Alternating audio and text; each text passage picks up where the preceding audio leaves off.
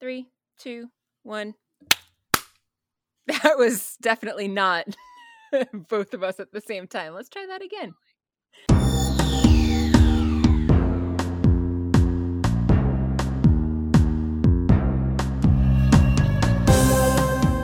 Welcome to Stargazing, a Stargate gazing podcast. I'm your host, Kathy. And I'm your other host, Mary. And each week we discuss an episode of Stargate, beginning with Stargate SG-1. Hi. How are you today? I'm doing okay. I tried to be millennial-ish today and make avocado toast for breakfast. Oh, nice. That's the reason why nobody can buy a house, I hear. In my personal experience, that is not why I can't buy a house. I have never actually eaten avocado toast and still can't get a house anyway, so here we are. Well, I tried and okay, my toaster oven is my favorite appliance outside of like refrigerator and my dishwasher. That's fair. Those are both great, yeah. But when I moved, the rack that goes in the toaster oven ended up somewhere else than the toaster oven. Oh. And I have neglected in these many months to actually go find it. So I've not used my toaster oven. Fair. My brother has been broiling toast, so I thought, I've done that. I'll try that. The problem is that I forgot about it and set the toast on fire in my oven. Oh no! Oh, that's bad. It was not great. So at least I was still I didn't walk away. I was in the kitchen doing stuff. So I'm like, it's smoking. Ah, crap. That sucks. Well, that's good that you were right there, though. Yeah. So I turned it off and, got it out of the oven and threw it in the sink and poured water all over it. But I didn't want to try again. So instead I had avocado bread. Fair. So. That's fair. I do like avocados. Me too. They're not good for the environment, which is why I've mostly stopped buying. I know, everything is the worst because everything that I enjoy is bad for the environment, or getting it here is bad for the environment, or whatever. And I try to be a responsible global citizen. And everything is the worst. So I don't drink almond milk. I don't do almond milk anymore because almonds are terrible for the environment. And you just can't not buy plastic. Like, no matter how hard I've tried to reduce my plastic usage, my one-time plastic usage, like, it's just not possible. Everything is packaged in plastic and everything is made of plastic, and no matter how hard you try to not buy plastic, everything involves plastic. It's hard. Yeah. So we just try to do it as little as possible, and this is the first time I've bought avocados in like over a year or so. Yeah, I can't say I don't buy them anymore at all. I will buy them on very rare occasions because I like them so much, and they are very healthy for you, but it's mostly like the shipping to get them here is just awful. Yeah. I know. I have eaten a lot more guacamoles, but I haven't bought whole avocados. That doesn't matter, but guacamole is also so delicious. Yeah. So the other thing that I did is that I got Concord grapes in my CSA this week. Ooh. So I made them into, it basically tastes like a grape jelly pie. It's pretty great. Weird. Yeah. But tasty. I like grape jelly and I like pie. I'd probably like it, but it has never occurred to me to try to make a pie out of grapes. I also forgot to put sugar in the filling. So it's a tart grape jelly pie. Okay. Do you peel the grapes first? Because when I've made pies, I've only made apple pie, and pumpkin pie like obviously does not come with skin on it, but you have to peel the apples. Did you peel the grapes? They popped right out of their skins, but then I put them, after I cooked the insides and like tried to get all the seeds out, I added the skins back in so that it's still, grape jelly colored instead of like interesting. Instead of like vomit colored or whatever color you have left when you take the beautiful purple skins off. Yeah. Fair. Yeah. So that's what I've been doing. How about you? How's your day going? My day is fine. We went and celebrated Jeff's dad's birthday with him today, so that was nice. Always good times with the extended family over there. What else did I do today? I watched the episode. Woo! Yeah, that's pretty much it. I have not done a lot today. We did go drink some good beer at Counterweight. That was nice. Nice. That's good stuff. Yeah, and that's pretty much the extent of my day. Yay! Yeah, we only just recorded our last episode a few days ago, so I don't have all that much to report today. The week has seemed to settle down at least a little bit now that I've gotten on top of terrified emails from all the students and also fixed all of the things that were so very wrong with what the previous instructor had done. Like, things are mostly settling down with that course that was causing so much chaos last week. So yeah, evening out. I still have a shit ton of grading to do, but I did at least give myself Saturday and Sunday, today being Sunday, to not do any grading. I've been responding to emails, but I have not been doing any grading because I just needed a break. Yeah.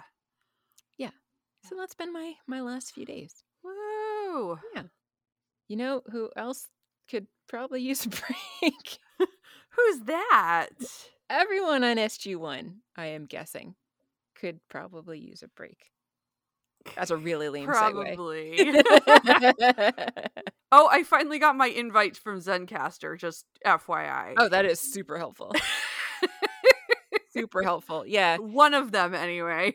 Not to knock any platforms, but our regular recording platform has sadly been very badly impacted by the hurricane, I guess, which is, I guess, was worse than I realized because I don't read news very much. I'm going to go donate to Red Cross on behalf of the people that were impacted by the hurricane first, and then also, if our podcast today sounds a little worse than usual, it is because we are using a platform that I don't think is as good as our normal platform, since our normal platform is currently down.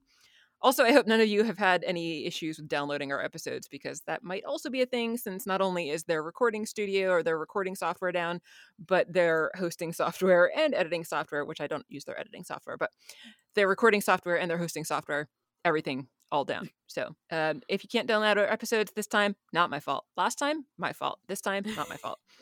That's my fun story. I like the fun story. Well, thank you. But, you know, there are worse problems to have than not being able to record your podcast on your platform of choice. Such as, you know, getting caught in a hurricane or being killed by a staff weapon. Yeah. Speaking of being killed by staff weapons, Kathy. Yes. What are we talking about today? Today we are talking about Stargate SG1 Season 5. Whoa. Season 5. Season 5 of 10. Holy Hannah. Holy Hannah. We're not officially halfway, I guess, until we're done with this season, but we're coming up on it. We are. So, Season 5, Episode 1, Enemies. They could have called it Frenemies, too. They could have called it that would have actually been an even better. I think this was before that term had been made popular. Speaking of missed opportunities, I really feel like the people that made Bear and Breakfast should have called it Bear B&B. I'm just throwing that out there. I really feel like that would have been a better name, and in my brain, that game is forever going to be Bear B&B instead of Bear and Breakfast. I gotta play that some more. I was back on the Do this weekend, so. Oh, fair. I was playing it in bed last night on my Switch when I should have been sleeping instead, but no, nice. I had to make some nice beds for other people to sleep in virtually instead of actually sleeping in my own bed. Of course. Yeah. Shall I start with my recap of the episode? Please do. The episode begins with a recap, and here is my recap of the recap. Hurtling Stargate! The stolen mothership is under attack. Teal'c goes rogue. Jack and Teal'c are so going in. A super ultra mothership? What? Oh no, Teal'c's dead! Wow, they are really good at predicting the timing of a supernova. I don't know how that's possible. Hyperdrive engaged! Oh no, they've been flung millions of miles, millions of light years even, off course. Curse that meddling caretaker. Uh-oh, Apophis is here too. Thus ends the recap. Thank you. You're welcome. All right. My dramatic reading of the recap. It is amazing. Thank you. Oh no, Apophis. He's arming weapons. Yes. Unfortunately, the team has no way of escaping and no shields. And even if they had shields, Apophis could just shoot through them anyway. Things aren't great. Daniel suggests perhaps communicating to, I don't know, ask them not to kill them. Jacob puts on his hagfish voice. I thought that this was funny because we see Jacob's shoulders like just kind of slump and he looks down, and I couldn't tell if that was like an expression of exasperation or if that was just because he was letting Selmac take over, like exasperation with Daniel specifically. Maybe both. Yeah, it was good though. I liked it. Yeah. Selmac says hi. Calls himself the commander, which Jack takes issue with. Which I thought was weird because Jacob is technically a higher rank than Jack, which got me to wondering if they ever actually officially retired him from his military position. That's true. But then even if they had, you retain your rank, I think. Yeah, I mean, I assume that he's still retired because, or he is retired because, I don't know, I feel like that would be like some kind of conflict of interest. I don't know. Anyway, I would imagine he already has conflicts of interest anyway. His daughter is on this mission. Yeah, exactly. But still, though, he was higher rank than Jack whenever it was that he retired. So if he's now back in action, he should be the commander of this vessel. Yeah, but Jack, Jack's like, it's my ship. Meh. Anyway, Jacob's like, how about we don't bigger about this? This is weird. You're weird. He didn't say that. Anyway, Apophis has decided that this is not the time for talking, but the time for them to all die. He doesn't care that they have been blown way off course and does not need anything from them, he says. So he's just going to kill them. Even after Daniel's like, we should try surrendering. Apophis doesn't care. He's ready to kill him. And then that's basically where we hit credits. Pretty much, yeah. Which were, again, the panning over of the face, Egyptian face, rather than the clip show stuff. Oh, I didn't even watch. I should have watched. Yeah. But, yeah, okay, interesting. That's weird. Yeah, but they're back to that. I feel like they get rid of it for good eventually, but apparently not yet. Weird. All right. Yeah, I don't know how they make that decision when they're going to do that. When they're going to do that versus the clip show version. That's strange. Especially this far in. I really thought they would have gotten rid of it by now. Maybe they're just using it as a placeholder while they update clips or something. I guess, because they're really getting away from the Egyptian aesthetic, or at least starting to really get away from it. Like Apophis, I noticed was definitely like still all flamey red everything. Yep. Rather than Egyptian stuff. So yeah. So he's really leaning into Sokar's scheme design aesthetic rather than his own former design plans. Anyway, after the credits, they're wondering why Apophis has not yet fired on him, and then eventually the ship does fire a few blasts but completely misses them. They don't really know what happened, and then Jacob says that he picked up another ship coming in fast and firing on Apophis's ship. They don't really know why that's happening, but they're going to take advantage to get the hell out of there as soon as possible. Jacob says that the ship is unlike anything that he has ever seen before. He doesn't recognize it at all, and they figure it must be because they're in a completely uncharted part of the universe, at least according to them. Like, whoever is currently there firing on them has probably charted it before. Probably. Whatever. They're wondering why it only fired on Apophis instead of them, and they figure that probably it's because Apophis has a bigger ship and so was therefore more of a threat. Which brings me to my science facts for the day, which actually has nothing to do with this episode, but reminded me of a story that I heard about in a podcast the other day.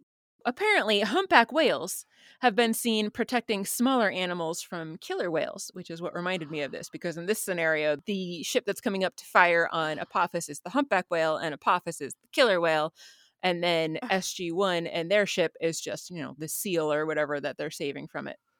So super interesting because like they've even seen humpback whales like pulling seals out of the water to get them out of reach of killer whales, which is just bizarre. Yeah, it's crazy. That's amazing. And so there's been a lot of debate over what could be the reason for this. Like, is it just pure altruism? But there's no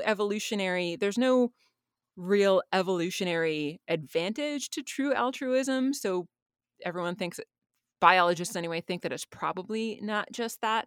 And I was actually, as fascinated as I was by this story, the hypothesis that the people that were talking about it came up with was that the humpback whales thought that maybe these seals or maybe the other like baby whales of other species that they've been seen to protect, maybe these humpback whales didn't realize that those animals weren't their own babies, and so we're just trying to protect them just in case those animals happened to be their babies. Oh. I didn't like that hypothesis because I Okay. think that it underestimates the intelligence of humpback whales, because cetaceans are super smart. And granted, we know way more about the intelligence of toothed whales like killer whales and belugas and dolphins. But my hypothesis based on that is that they are specifically trying to starve out the killer whales so that the killer whales will no longer pose a threat to the humpback's actual offspring. I don't think the humpbacks think that the seals and the other baby whales might be theirs. I think that they're just trying to keep the killer whales from eating anything, so that the killer whales will be prompted to leave the areas where the humpback whales are. Huh. Not being a whale biologist, I have no proof or no evidence for that. But anyway, fun science, because I thought it was fascinating to learn even that that's a thing that humpback whales do, regardless of why you think they might be doing it. Yeah. Fascinating. Biology is fascinating. For sure. Thus ends my science corner that really has nothing to do with the episode, but this scene tangentially reminded me of this thing that I thought was worth mentioning. Hell yeah. And I'm hoping that no one else was bored by that. I doubt it. Anyway, continue. Weren't you continuing? Was I continuing? Maybe I was. I thought so. Yeah. Anyway, back to the scene. They're trying to flee while the other ship is attacking Apophis' ship, but they've only got sublight engines because their other engines got fried and whatever chaos was happening when they got thrown away from the explosion and then pulled out of hyperspace. Jacob is going to go and try to hide on the far side of this blue giant sun somewhere in the coronasphere and hope that the radiation of the sun will prevent anyone else from finding them, and hope that the radiation doesn't kill them first. He specifically says the ship's hull will protect us. For a while. So they go there. They do. Jacob lets everyone know that they're not going to show up on anyone else's sensors. However, that means that they are blind as well. When they leave, no one's going to be able to tell if anything's out there. He also lets them know they have about an hour that they can stay there if they don't get their full shields back, and 10 hours if they do. He's going to have Sam go with him to help out with getting those shields back online. That's a good plan. Yeah. In the engine room, Jacob and Sam are trying to fix the shields. And then they fix the shields. That's that scene, pretty much. Yep. Then they move on to the hyperdrive, which they can't fix because the crystals have been blown out again and they've already used all of their spares. So there's nothing they can do about that. Oh, dear. Mm-hmm. Meanwhile, Daniel and Jack are hanging out by Cronus' throne. Jack's laying down and Daniel's just sitting. Can it be Cronus' Thronus? Thronus, yes. Okay, thank you. On the Thronus. Daniel asks Jack if he wants to talk about Vorash, and Jack says not really, but then he does go on to say that they were ambushed and Teal'c got shot in the back, and he should have seen it coming, but Daniel's like, well, this is the point of the ambush, is that you don't see it coming. It's a pretty good point. I know. Daniel tries to comfort him that you did your best, but Jack's like, not good enough. Womp womp. We finally make it back to Earth. Yeah. The Tok'ra are coming through, basically just to deliver the bad news that they're pretty sure that SG-1 is dead. They've been monitoring signals from the area where the entire battle was and everything was happening in the last episode, and they did notice that there were a couple anomalies that may have been a ship or possibly two escaping the area, but the Tok'ra were really not convinced that anybody could have actually made it away before the explosion happened. And there was also a pod, one single pod that was big enough for one person that escaped into Goa'uld-controlled territory. And then they stopped following it after that. Who do we think that is? Yeah, I don't know. Because initially, so spoiler alert, initially I thought it was Teal'c. We later learned that was definitely not Teal'c. Then I thought maybe it was Apophis. Like, they hypothesized it was probably Apophis. But then we later learn it wasn't him either, so I don't have any idea what that could have been. They apophisize. Yes. Yep. Absolutely. I was thinking it was what's his face, maybe. Maybe we need to have another chance for Teal'c to kill him. I have no idea. What the hell's that guy's name? He was in the last episode. Vigo? Not Cronus? Vigo. Not Cronus. The Tok'ra spy. Oh, not Thanos. The universe required correction. Thanos. What was it? Thanos, very different storyline. Yeah. What was his name? Tannis. You're much more of a Thanos. I can't believe my brain just like totally blanked on that man, on that character's name. But here we are. So maybe it was Tanith because Teal'c needs another. Or chance maybe to murder Thanos him. is here. Who knows? Or Thanos. I mean, Stargate might be responsible for the whole MCU. The whole snap the finger thing, right? Exactly. Yeah. They continue to talk about the fact that there's been no communication from SG-1, and so if SG-1 had in fact escaped the explosion, they should have been in touch with Earth by now. If anyone that was on their side had escaped, they should have been in touch by now. So probably nobody, Tok'ra, SG-1, anybody that may have been on their side on Apophis's ship or in that area could have survived this. Everyone's dead. But Hammond, being Hammond, says, no, I don't think you're right. I can't believe what I'm hearing. I'm going to keep holding out hope. SG-1 has a really good habit of beating the odds. He's not wrong. Yeah. No, he's not. Yeah. The Tok'ra do say that they're already officially considering Selmak a fallen war hero, and Hammond's like, no, you're still wrong. I appreciate Hammond's faith in SG-1. Me too. And it's obviously not misplaced. No. Because they have survived, and they have. They're alive, even if it might take them 125 years to get back. They're still alive. Yes. Sam and Jacob are continuing to work on whatever panels of crystals that they have in that ship. But Jacob is not hopeful that they're going to be able to fix anything. Sam points out that they are running out of time, which I think means they've been there for almost 10 hours. That was my guess, too. Because, Jack's complaining that it's getting hot. So that was my assumption, too. Meanwhile, Daniel and Jack are flicking a ball back and forth between them. Where did they get the ball? I don't know. I'm assuming that Jack just carries one because whenever he's bored, he just has one. Fair. So he must just keep one in his pack or something. Yeah. Sam and Jacob rejoin them up in the, I don't know what, bridge area of the ship? Yeah, the Peltec. The Peltec, yeah. As we've learned recently. Yeah. They were unsuccessful in fixing the hyperdrive.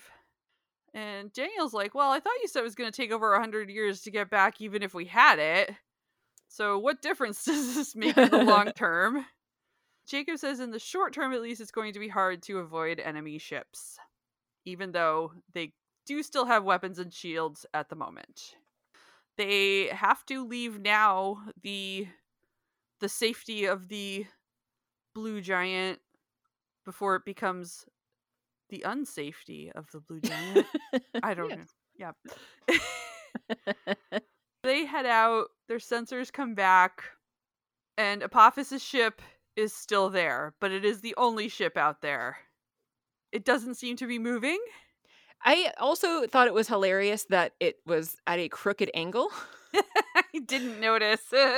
Because anytime that space travel is portrayed, like they always show all space vessels of all sides in any, regardless of whether or not they're on the same side or in battle or whatever, they're almost always portrayed as like traveling on the same plane. And then whenever a ship is being portrayed as derelict or damaged and abandoned, they will often show it pictured as like hanging in space at an angle compared to the ships that are moving and still functioning properly, as if there's like one specific plane of travel in space. Like that's not a thing. Just because a ship was at angle in space would not mean it's broken, but that's how TV always decides to portray it anyway. I literally was laughing out loud when I saw that. There's an unspoken standard plane of existence, okay? Apparently so. In space. I know, apparently so. The ship's not moving, and they also discover there are no life signs on the ship. So something not good happened. They go to take a closer look. They do. Yeah. They ring over there. Zhoo, zhoo, zhoo, zhoo, zhoo. And there are just so many open flames on this spaceship that seems like a bad idea. You don't want fire on your spaceship, generally, is my understanding, but that's not how Apophis rolls. So all kinds of open flames everywhere. Yeah. Yeah, just so many braziers. The self-destruct has apparently been set, so they've got all of 4 minutes. They're not just checking stuff out, but they're specifically trying to find replacement crystals to get their hyperdrive working again. Sam and Jack head off to go and try to find those crystals, and Jacob goes off to... I don't even know what he's planning on doing. He goes off in another direction to, I guess, explore. My assumption was he was going to try to turn off the self-destruct in case they could salvage the ship. Oh, that's fair. Okay, that makes sense. Because it's bigger. Yeah. That makes sense. Yeah. Sam leads the way. Jack is wondering how she even knows where they're going. She's like, oh, I just studied the specs. And Jack's like, well, you really know how to have a good time, don't you? And Sam's like, I am having a good time. Jack's pretty impressed by that. You go, girl. I thought it was fantastic. Yeah. Suddenly, there's a whole bunch of dead Jaffa in the hallway, so that's ominous. And then we hear a very familiar sound. A very familiar, metallic, mechanical type of sound. And that mechanical type of sound is a replicator climbing on the wall. Uh-oh. Yeah. And you, of course, know where there's one replicator, there are many, many, many more. So Jack radios over to Jacob and gives him a warning. We need to get out of here. But Jacob already knows. He sure does. That is just so many replicators. So many replicators. That are over there where Jacob is. Yeah. I guess the bridge of the ship, right? I think so, yeah. Daniel randomly decides to radio over and ask what's going on at that very moment. Yeah. Almost like it was plot perfect timing. Yeah. Almost. Sam lets him know the very exciting news.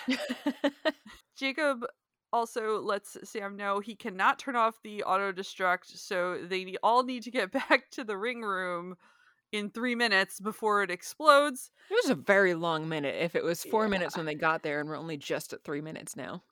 Yeah, no kidding. And he also informs Daniel that he is in charge of flying them out of there when they get back on board. And Daniel is very excited to hear that. I'm not sure I'd say excited so much as dismayed. I like that for a good half of this episode too. All Michael Shanks had to do was sit in the same set and just make different reaction faces and do different things. He was not in the action for quite a while. He wasn't, but I actually thought this was a pretty good Michael Shanks episode. Probably first because there wasn't a lot of him, and what little of him there was mostly just great reactions to things that were happening. Yeah. Only does do good reaction face, so. He absolutely does, yeah. Jacob runs to the ring room. He notices that Sam and Jack are not there yet, but Sam and Jack are on the way. Sam tells him to activate the rings. And they make it there just in time. They ring over to the other ship, and as soon as they're in the other ship, they yell at Daniel to go, go, go, go. Must go faster. Go, go, go, go, go, go, go. Daniel apparently has learned how to fly all of a sudden. We don't hear Jacob tell him how to fly the ship, but I guess he must have. So they're on their way. And back on Cronus's ship, they're continuing to run back to the bridge. I noticed that Jacob runs really weird. As a runner and former personal trainer, Jacob runs weird. And I hesitate to say he runs like a girl, but because, running like a girl, that's a garbage stereotype.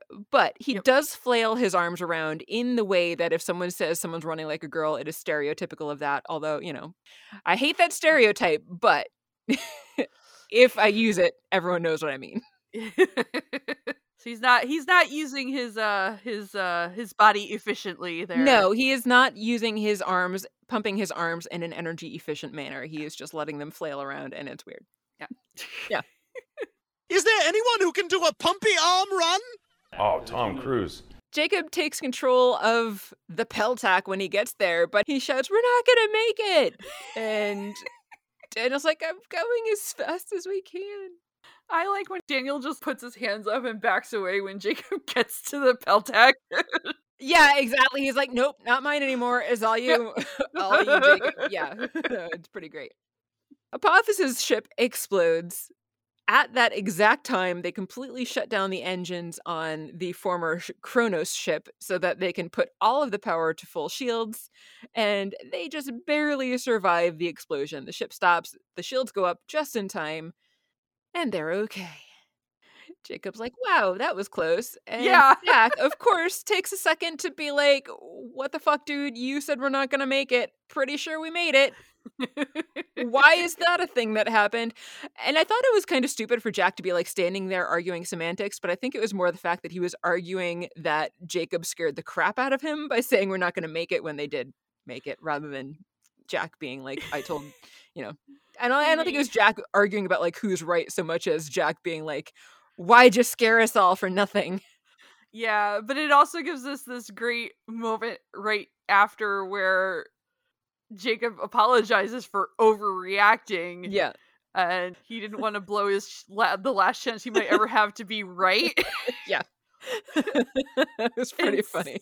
And then Sam's like, welcome to my life. Yeah. Because Jack's just like staring at him like, it literally says, what?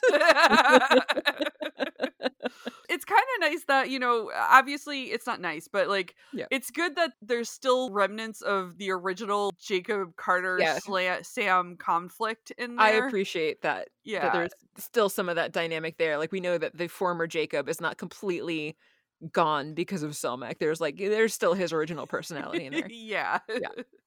It was pretty funny. Yeah. Jacob and Sam have gone to replace the crystals that were burned out with the crystals they got from the big ship. They fixed the hyperdrive. They do.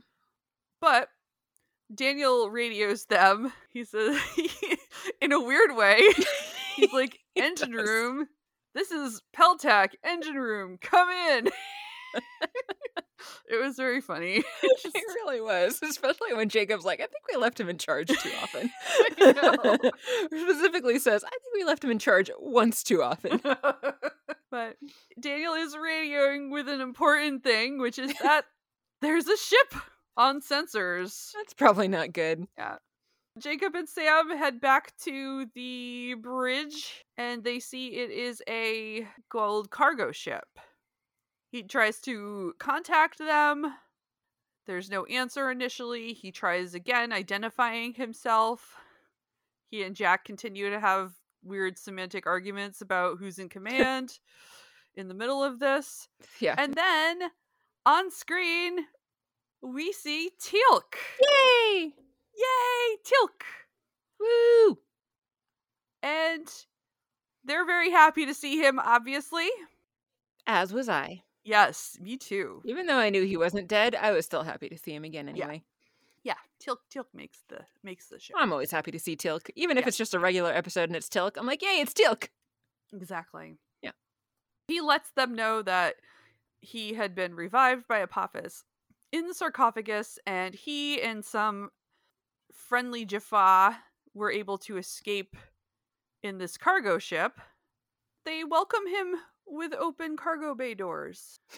So they let the ship land. Teal'c, I do want to say in this, I mean, obviously he was on a screen, but his demeanor did seem kind of subdued in a way that it isn't normally. Right, and that's extra weird because anytime that we've seen somebody revived by a sarcophagus before, they've pretty much immediately gone back to their normal selves after, so. Yeah. For sure seemed suspicious that he was as out of it as he seemed on this screen.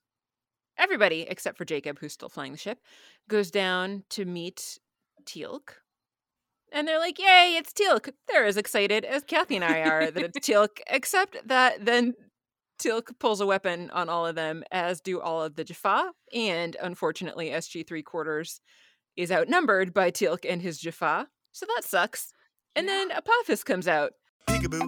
Surprise! Apophis isn't dead. Yay! And he tells Teal'c, well done. And Teal'c has apparently now resumed his rightful position as Apophis's first prime. So Oops. That's not good. That's not good. Teal'c leads them by gunpoint to some random room that's empty. And Jack's like, okay, Teal'c, what's the plan here? But there is no plan but for Teal'c to then hit him in the face. Like backhand him in the face. It was another time that I literally laughed out loud watching this. Yeah. They're starting to get the idea that Teal'c's not just going along with this in order to help them out. Yep. And Teal'c says he's never ceased to be in the service of his god. Which Jack says is a little brainwashy. Yeah. Just a bit. Yeah. Like, there's no way that Teal'c actually believed that this entire time. Everybody knows that. No. But Teal'c, he's like, I pretended to be your friends. I saved your life. When I wished I could watch you die. And again, we all know that's not true at this point. Jack is pushing back on this hard because he's having an issue with this. It was both cute and sad when Jack's like, it hurts me that you say that. Yeah. But it's okay because I know it's not true. Jack goes through all the things they've done together and all of the harm they've caused to Apophis, even specifically. None of that sways Teal'c because he says he knew Apophis would be reborn more powerful than ever. And then Daniel's like, remember when Apophis brainwashed Ryak? Teal'c just turns around and leaves at that point. Remember when you shot your son? Yeah. That was good times, right? No. They're not in a good situation because Teal'c's not on their side. Nope. And they're locked in this room. Yeah. And now they just start moving stuff off the cargo ship into a different storage area. That's exciting. Very. Yeah. There's some crates and also the sarcophagus. Why they can't just stay on the cargo vessel where they are in that storage bay, I don't know. But they need to be moved to a different storage bay. So that's what's going to happen. Yeah. Meanwhile, Jack asks Sam to try to get this panel in the wall working because it looks like it probably has the controls to the door in it. Sam's like, well, that'd be really stupid of them to lock us in here if it controlled the door, wouldn't it? Jack just looks at her. And then she remembers, kind of her place. And she's like, oh, yeah, I'll give it a shot, sir. So she does. She goes and pries the panel off the wall and sees if she can hotwire the thing to open the door. Meanwhile, the Jaffa continue to move things from the cargo ship to the other ship, including some crate in which the top sort of starts to melt and cave in on itself. I mean, clearly this is the Ark, and the reason that happened is because they didn't have any top men keeping an eye on it. That's true. Do you think the Ark was actually full of replicators?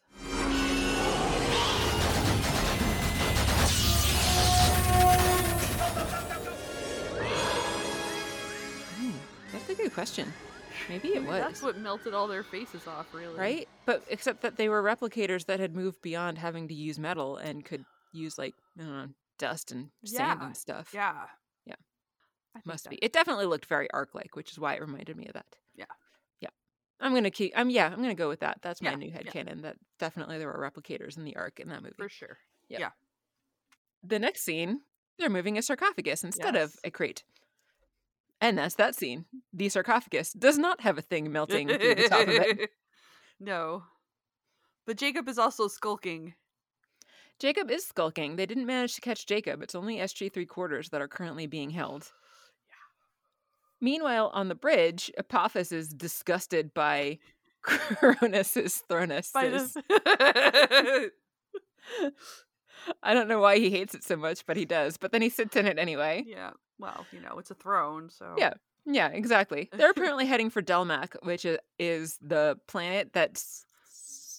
Why can't I not remember his name? Sokar, okay. Which is Sokar's home planet that Apophis, of course, has now taken over as his own, hence the whole hellscape aesthetic.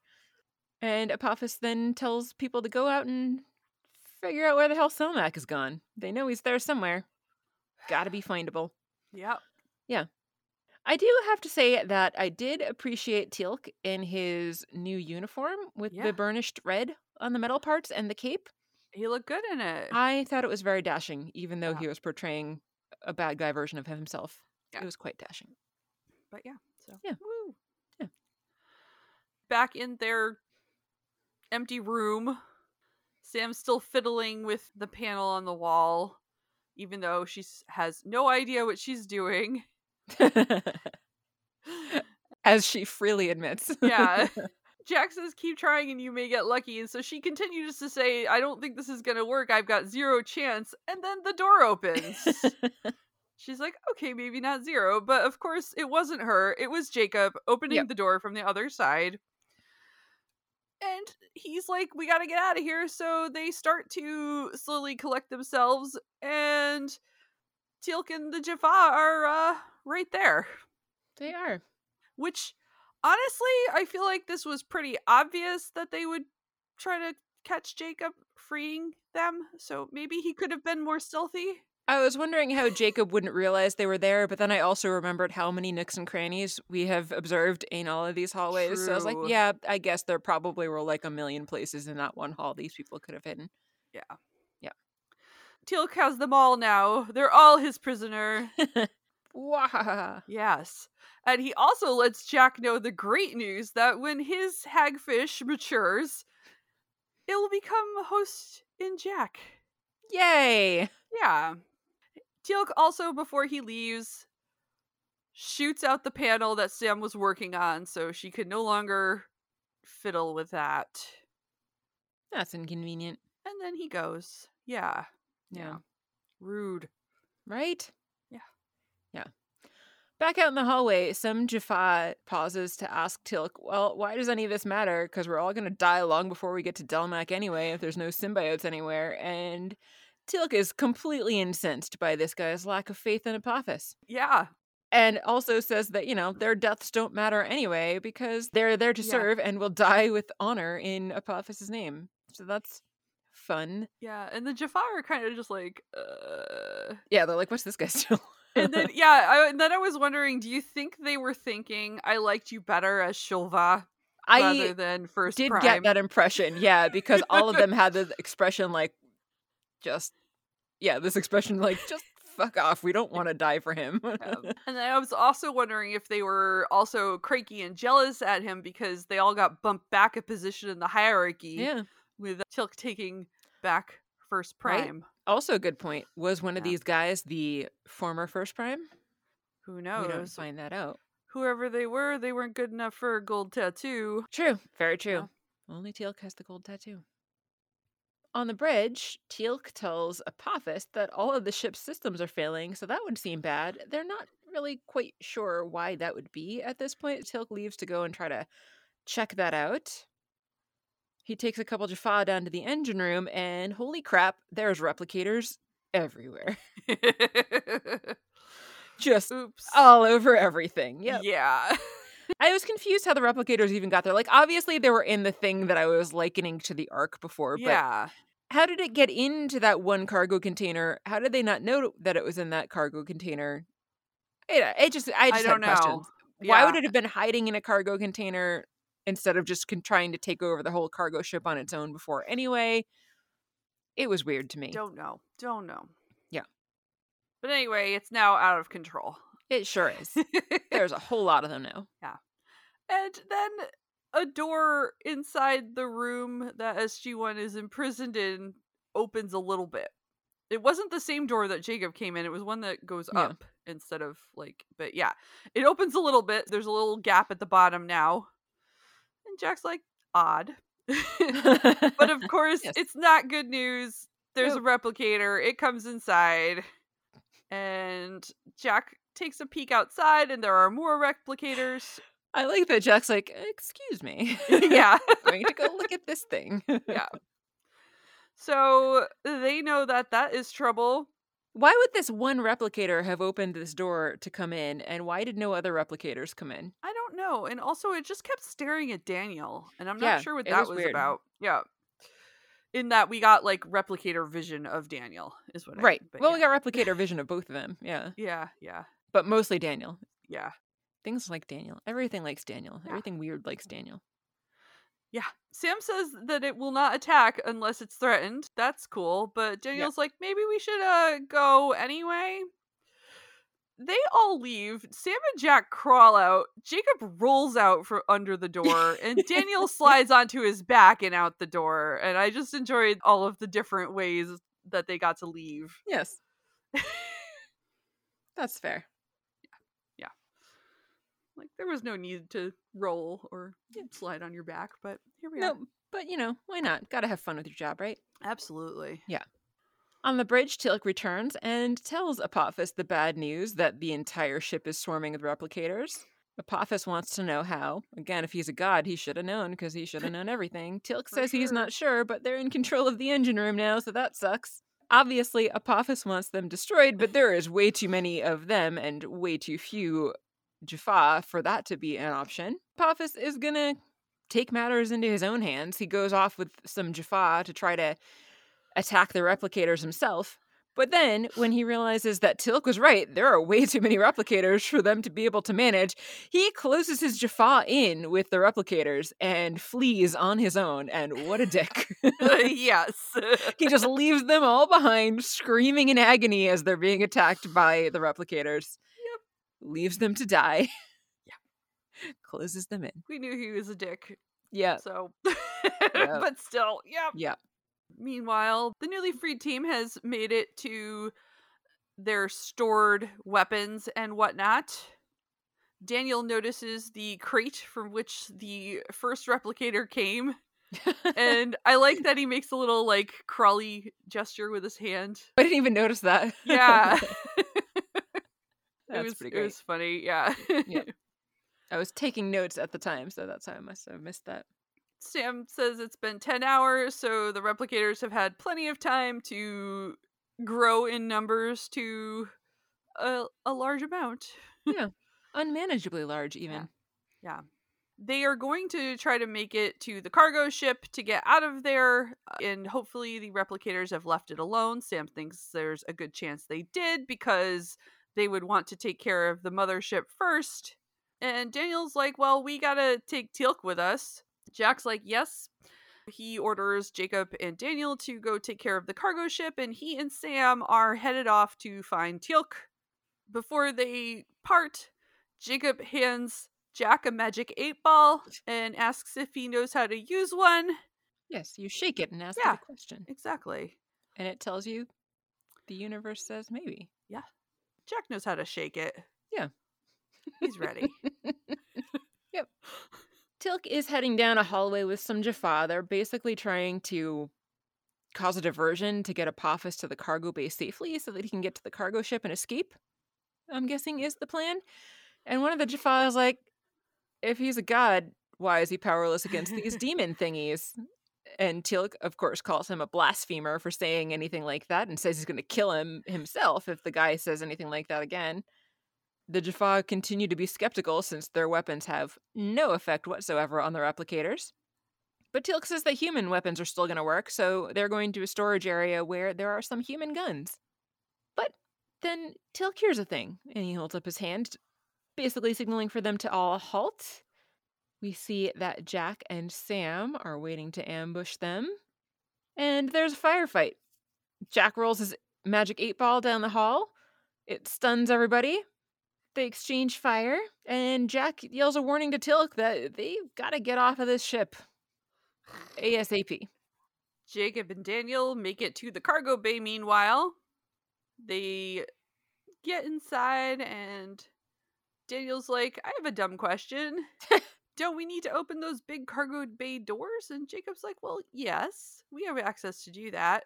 And hopefully it hasn't been overridden by the bugs. And Joe's like, you don't want to check?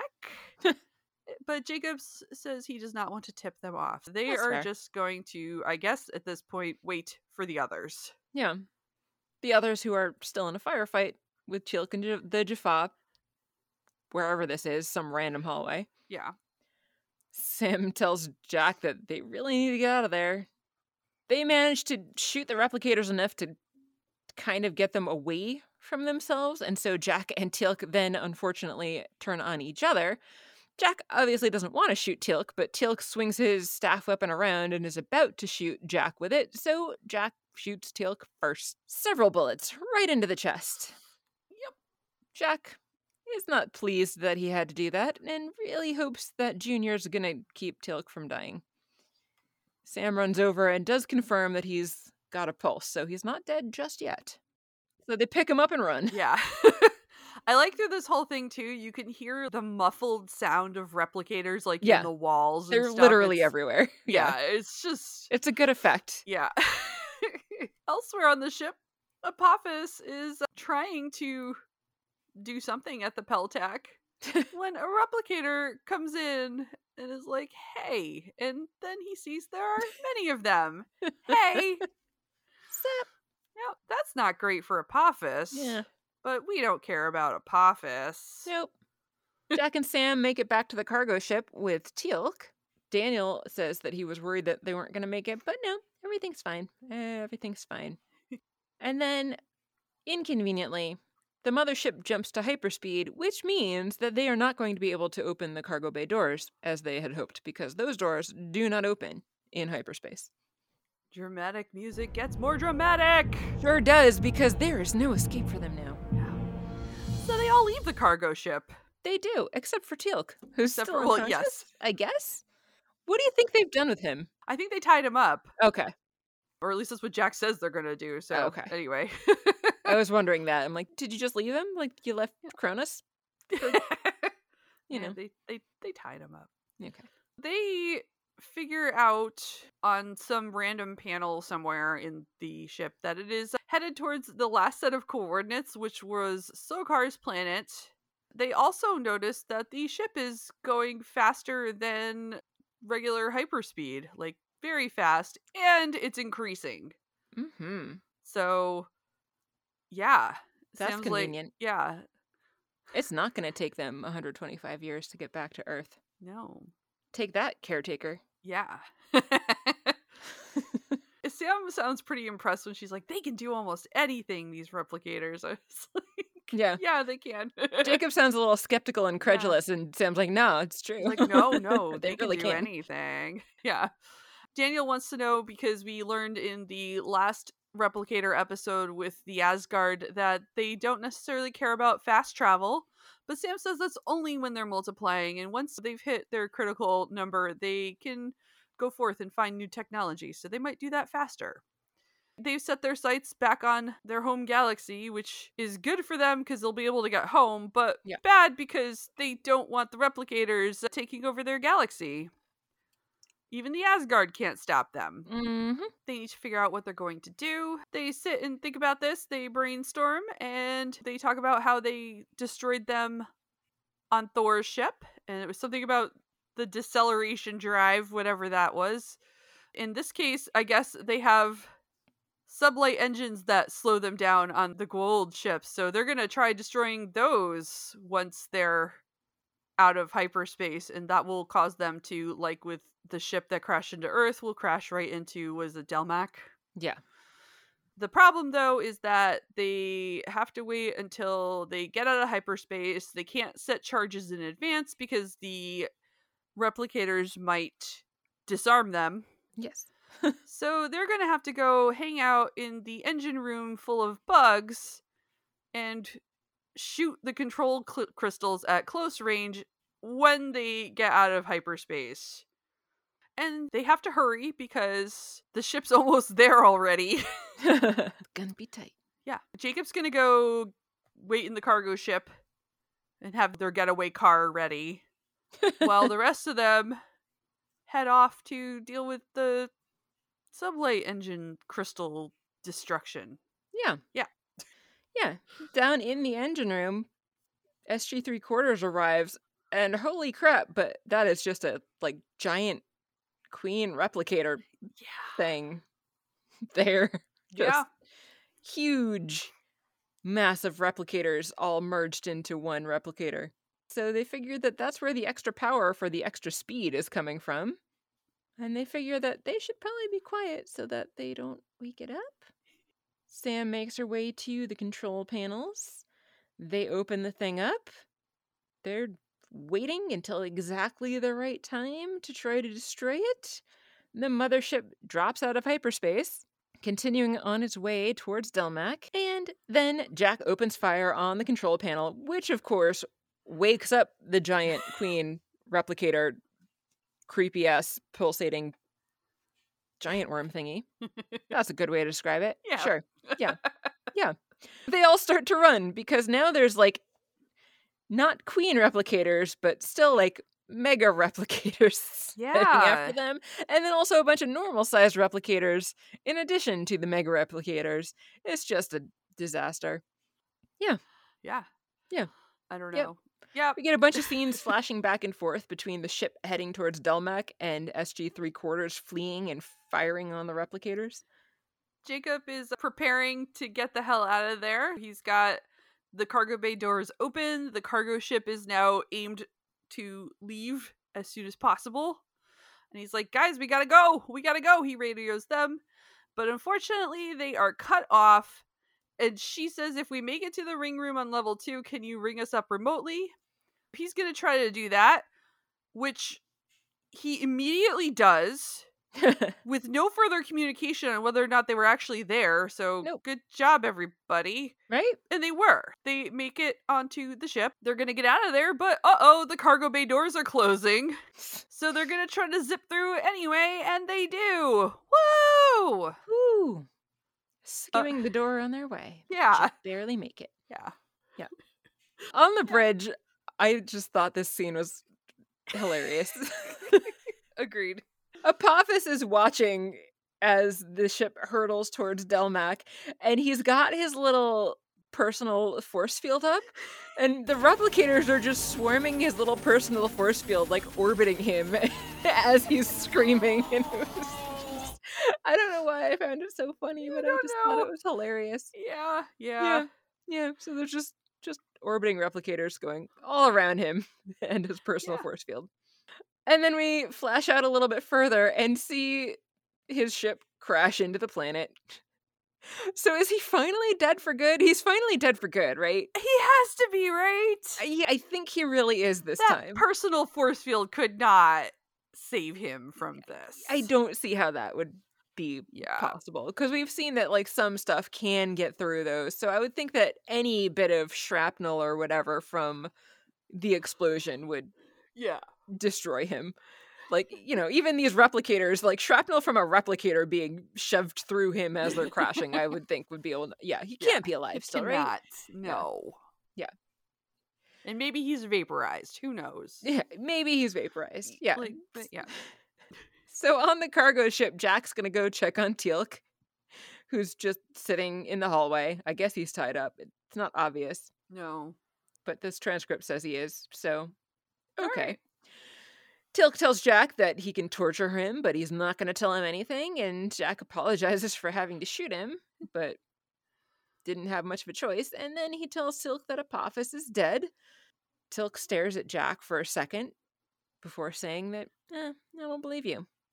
And Jack says, trust me, and Teal'c says, gods cannot be killed. And that is the end of the episode. It's the end of the episode. Whew. Kathy. Yeah. Did you like this episode? I did. I think there was like a good amount of action in it. It was also pretty funny, and I enjoyed Daniel Face, and I really did. Like, it's just, I like that it's so many interesting layers to this episode being called Enemies, because you've got, obviously, I didn't remember about the replicators at all. I didn't either. I knew they came back, but I couldn't remember when or how. Yeah, and when I was thinking enemies, I was like, oh, okay, they're going to have to somehow work with Apophis to get home, or something like that. Too. But then, so Apophis is the enemy, but then also now we have the replicator situation. They're also enemies. The extra enemy. Yeah, and then we have a real enemy here in Teal'c at the moment. Yeah. Which is, I really liked all the layers of enemy in this. I don't know. That's fair. Yeah. So we'll have to see if just zatting Teal'c once will turn him not into a brainwashed puppet. Yeah. I don't remember how they get him out of this, so I will be interested to see what they do to fix that situation. Did you like it? I did. I liked it very much. There was just a whole bunch of stuff that I really enjoyed about it. I like the replicators a lot as a villain. They're super creepy because, as I've said, they're kind of like the Borg, but spiders. And I like the replicators as a villain. I think they're very creepy and enjoyable. I enjoy Jacob episodes. I am glad we finally are seeing the end of Apophis. I have enjoyed Apophis as a bad guy, but the constant, Apophis has been killed, but nope, we're going to bring him back again. But then we're not going to talk about him for a bunch of episodes. But then we're going to bring him back again. Like, I am 99.9% sure that really was the end for him. So I'm kind of glad that that's finally done with, because the constant being like, oh, he's dead, but let's bring him back was getting a little old there by the end. There were some explosions, and I love a good explosion, and that was great. Yeah. As much as I made fun of the braziers, I like fires, so fires are good. Fires are fun. I loved Teal'c's costume, so even though he was a bad guy, I thought he looked pretty great in that uniform.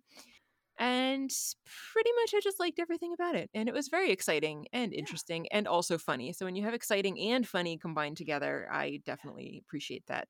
Hell yeah. Even extra than one or the other on their own. What's next? Next, I didn't pull it up this time early. Let me pull up Netflix here. What do you think that extra pod was? The one-person pod? I can't imagine it's anybody but Tanith. Yeah. I really can't. I think you're probably right. I hadn't thought about it. I hadn't really thought about it at all initially until we were coming back to talk about it again, because I remembered initially I had been thinking it was, as I said before, I had been thinking initially that it was probably Teal'c or Apophis, but then obviously it's not, and that hadn't really occurred to me until we were starting to talk about it again. I was like, oh yeah, what was that? Yeah, you're probably right. I can't imagine it's anybody else, because he's the only one that we cared about that was left on that. I mean, not that we care about him, but Yeah. Where was Tanith when, he'd been ringed up to the ship? Yes, because he brought Teal'c to Apophis. Right, and because they'd done the whole villain monologuing thing, Tanith probably would have had enough notice of what was going on to realize he needed to escape. So yeah, you're probably right. Yeah, I think that's gotta be. Mm. Next, we're watching Stargate SG-1 Season 5, Episode 2, Threshold. The Netflix says, Teal'c's body has been saved from Apophis' ship, but his mind is still loyal to Goa'uld. Not the Goa'uld, just Goa'uld. Bra'tac arrives. Yay! Oh, he's not dead! No! Yay! I didn't think he was dead. No! Those bastards lying to us. I know. Of course he wouldn't go out like a chump like they'd said that he had. No. So Bra'tac arrives at SGC to assist in, quote, deprogramming Teal'c. That is what Netflix says. Okay. The booklet. This is my page flipping music. I like it. It's beautiful. The booklet says, Teal'c may have been rescued from the evil Apophis, but his mind remains loyal to his old master.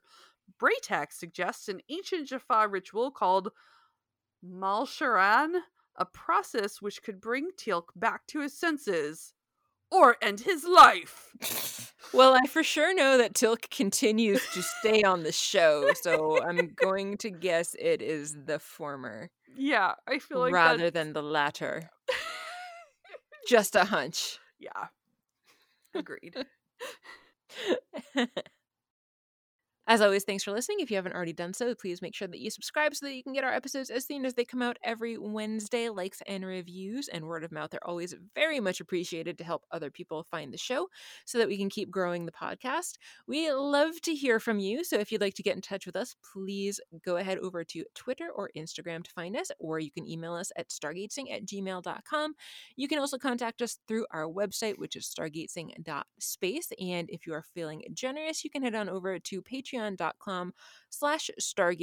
and your financial support over there helps to keep our podcast going. So we very, very much appreciate everyone that decides to join us over there. I'm Mary. I'm Kathy. And you've been listening to Stargatesing, the end. The end.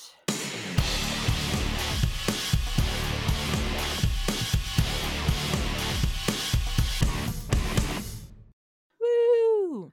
Yay! Whew. I have to go dry some laundry. Oh, ooh, good times.